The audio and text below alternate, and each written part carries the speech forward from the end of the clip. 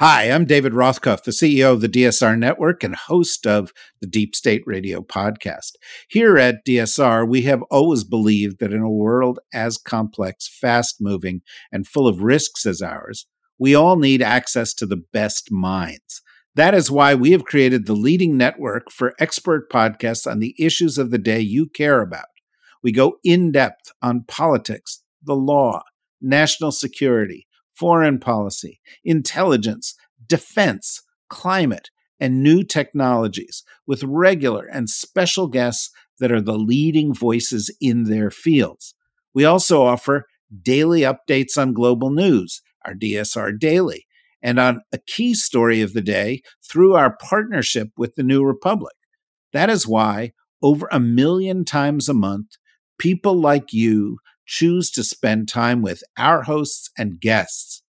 Membership is what supports this, and members get special benefits, including bonus content in virtually all of our podcasts. It's a big deal, and it's a good deal. Our monthly membership price is going to go up for the first time in our history on March 1st. So now is the time you can lock in our founders rate of just $5 a month. To do so, go to the DSRnetwork.com and click on membership. It's that easy, but don't delay. Today's rates will only be available for a few more weeks. Join us. Support us. Go to the DSRnetwork.com right now. Thank you.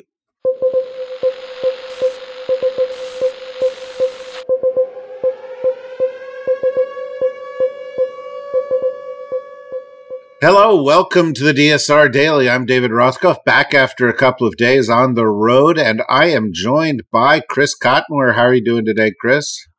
Doing okay. Despite the outages to all the internet, it's been frustrating for many people. I know for you, we had to talk you in off the ledge to do this podcast. It's very hard in a world in which we depend on connectivity.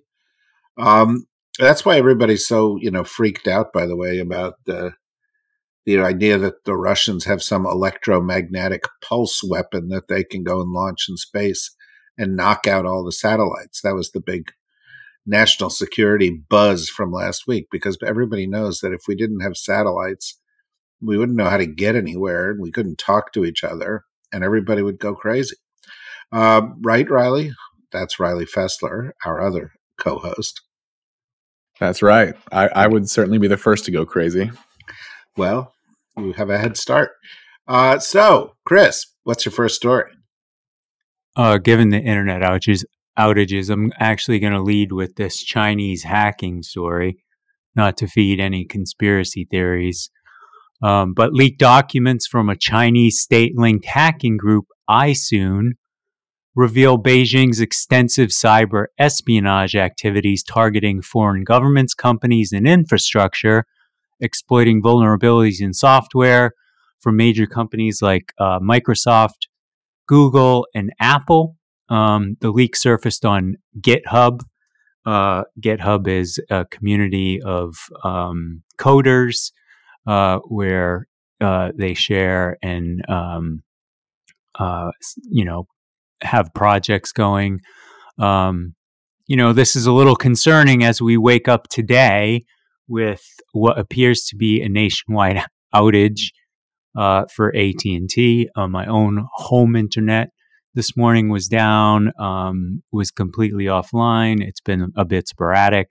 I'm not suggesting here the Chinese are infiltrating our infrastructure. But at the same time, there's been pretty much only a line by AT&T saying, yes, we're aware of the outages and we're working to address them. But this has been going on for several hours from what I can ascertain. Nonetheless, a pretty striking and jarring story. Riley, he was connecting the two, wasn't he? I mean, it's not, there's no connection. But he just wanted to connect the two. He wanted this is what we try to avoid in journalism. I used to run a media company, and there's this one guy who was like this great journalist, but he never wanted to do the whole story. So he would go in, find 3 facts that implied something might be true, and then he would write, draw your own conclusions. And it was like, Yeah, I feel the like, same way. I, don't draw your own conclusions. Yeah, I go on. I listened. Sorry, I was listening to the Daily Blast this morning, and Greg Sargent's guest was David Axelrod, and he actually used, he said, Alexei Navalny's murder, which you can certainly draw those conclusions, but it was the first time I'd kind of heard it being stated by the media. Well, I don't know. I've said it was murder. I don't think other people have said it was a murder. Everybody should listen to that podcast. Personally, I would never have had David Axelrod on because I think he's a big jerk.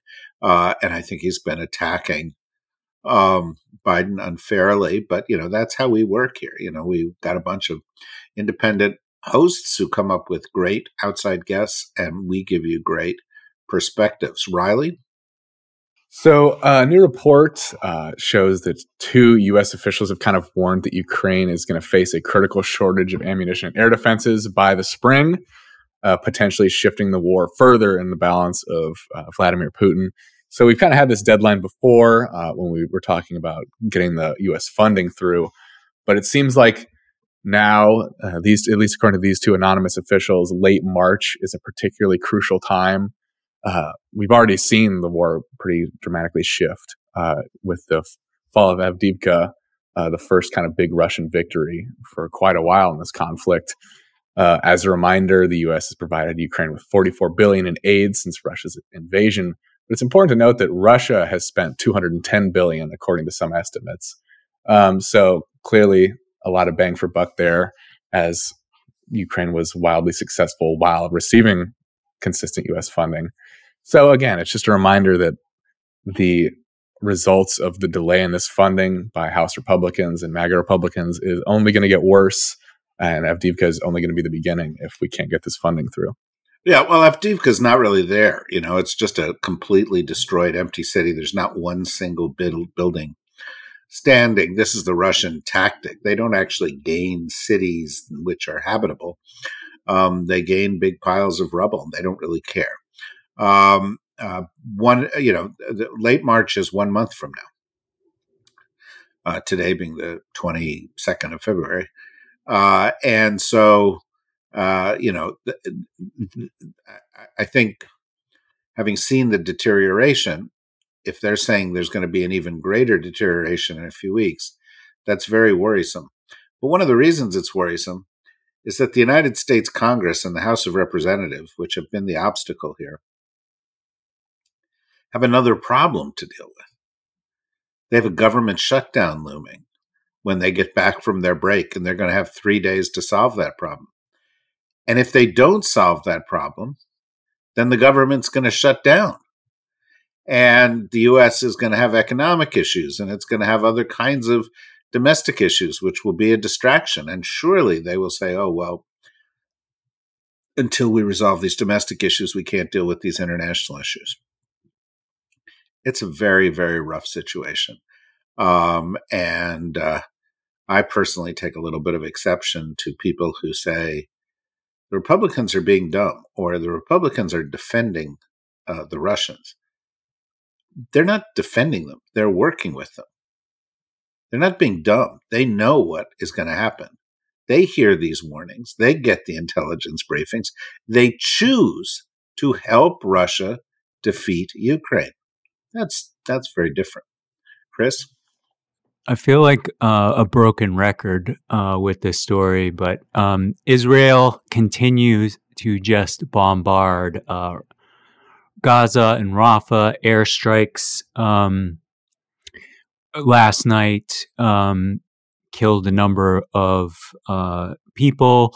Talks are ongoing between Egypt, Hamas, and Israel, but the demands of each side have not changed.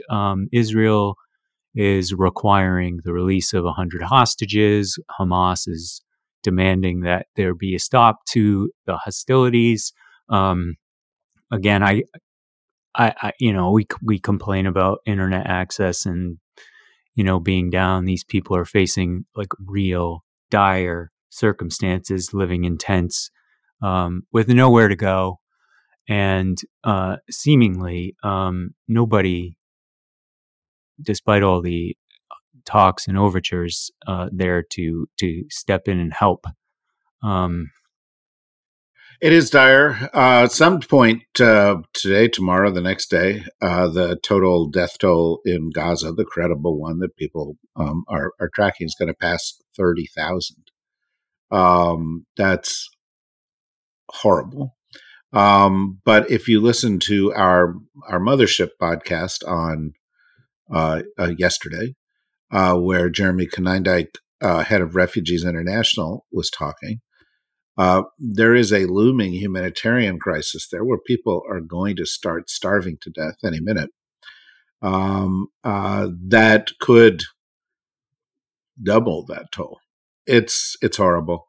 I haven't been around for the past couple of days because I've been traveling, but I wrote an article that appeared 2 days ago in the New Republic with our friend Alon Pincus on why the Biden administration, which we believe is excellent at foreign policy generally, needs to change this policy completely. And that incremental steps are not going to fix it. The reality is picking Bibi Netanyahu as a partner was a huge mistake. Giving him carte blanche was a huge mistake. And time's running out to fix that in a way that's got an appreciable benefit. We need to do it now. Riley. So shifting gears a little bit, Japan's stock market has reached a new record high for the first time since 1989, with the Nikkei index closing at 39,098.68 points. So we talked the other day about how some economies are kind of approaching recession, but Japan's economy is booming, due in large part, according to this article that I read, to kind of AI. A lot of Japanese firms are big in terms of semiconductors, and a few other factors contributing to this, but just kind of remarkable to see such a huge boom in Japan. And it kind of shows how AI and kind of these other emerging technologies are going to affect some of these more high-tech economies and really propel them forward. So it's great to see for Japan. Hopefully those benefits kind of spread throughout Japanese society. There has been a big AI-related run-up in the U.S. stock market as well as Japanese stock market and in other stock markets. And you're absolutely right. The AI revolution, such as it is, will have more immediate positive benefits on developed countries and frankly on a handful of developed countries that have access to the chips, the power, and the brain power that they need in order to compete in this new world. Other countries may fall behind. In fact, a lot of development experts are worried that the AI boom may, at least initially, possibly permanently, exacerbate inequality between rich countries and poor countries, rich people and poor people, rich corporations and ordinary individuals, because having access to the best of the technology, which gives one a huge advantage financially, militarily, economically, is so costly. So it's certainly something to watch. Obviously, Japanese recovery is a good thing in a variety of different ways. Benefits to Japan, also the shoring up of an important partner and the counterbalancing of China in Asia. But as we watch the AI boom, keep an eye out for the fact that it may be a double-edged sword. Chris. Attorney General Letitia James has stated that if Trump can't pay his massive $454 million fine, that they would potentially seize his properties. It's been reported that his cash reserves might, remember he has the $83 million settlement with E. Jean Carroll and numerous other lawsuits pending. My question, of course, here is it had been reported previously that he was using campaign funds to pay his legal bills. Is he allowed to use campaign funds to pay his fines? And is that an option? I know he's hawking sneakers, and you probably had bought a pair, David. But Yeah, that's funny. but he has to sell a lot of fucking shoes to. He sold out. He sold out of those gold sneakers. I don't know the answer. I don't believe that you can actually use campaign funds to pay fines. He has used reportedly $50 million of Republican campaign funds to pay legal fees. And that is clearly a number that is going to go up. What makes that particularly striking is that Republican fundraising is way down. In fact, if you take the net intakes and the net outflows of the GOP in the month of January, they actually lost money out of their reserves, while Biden has been hitting fundraising records, both at the DNC, also the Biden-Harris committee, and they have record amounts of cash on hand. I think approaching $200 million between all the accounts that are out there. So this is a big deal. And many people speculate that, siphoning money out of Republican coffers to deal with his legal issues is one of the reasons that Trump wanted his daughter-in-law, Lara Trump, to be the co-chairman of the RNC.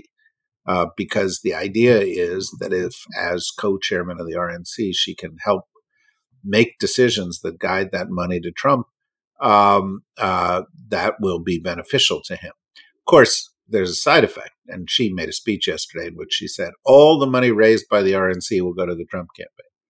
Well, obviously, there are people running for the Senate and the House that would like some of that money.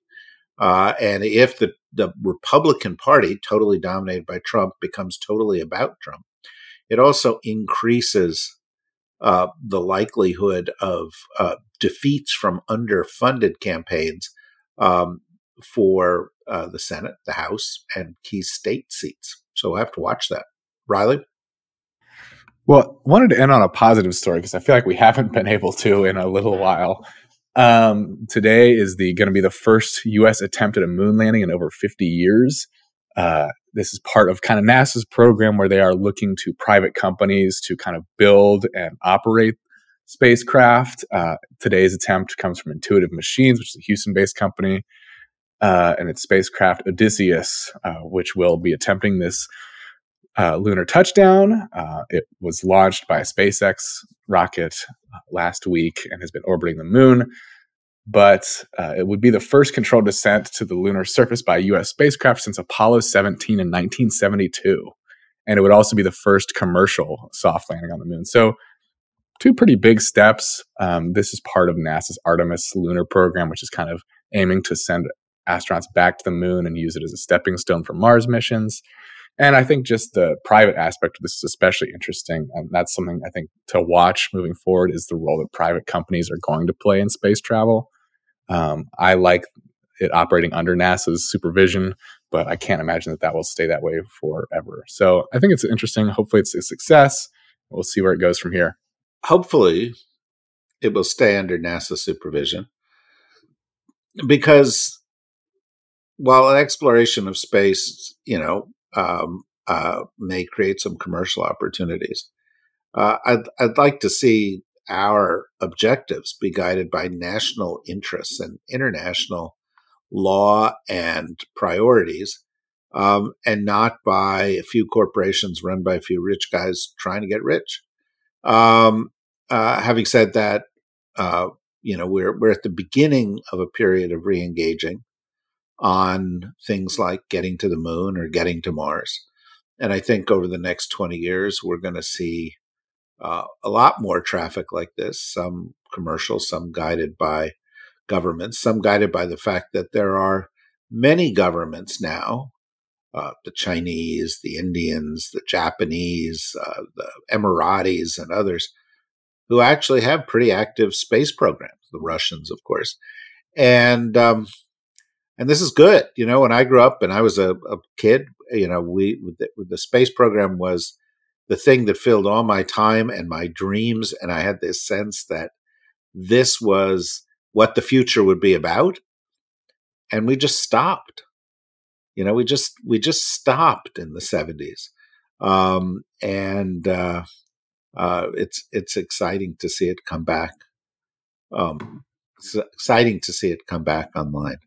Well, it's good to end on a positive note, and we of course have other great things in store for you on our podcasts beyond the ones that I've mentioned that we've done. We've got one coming up today with the one and only Dahlia Lithwick, the best observer of the Supreme Court, to talk about some big looming cases in the Supreme Court.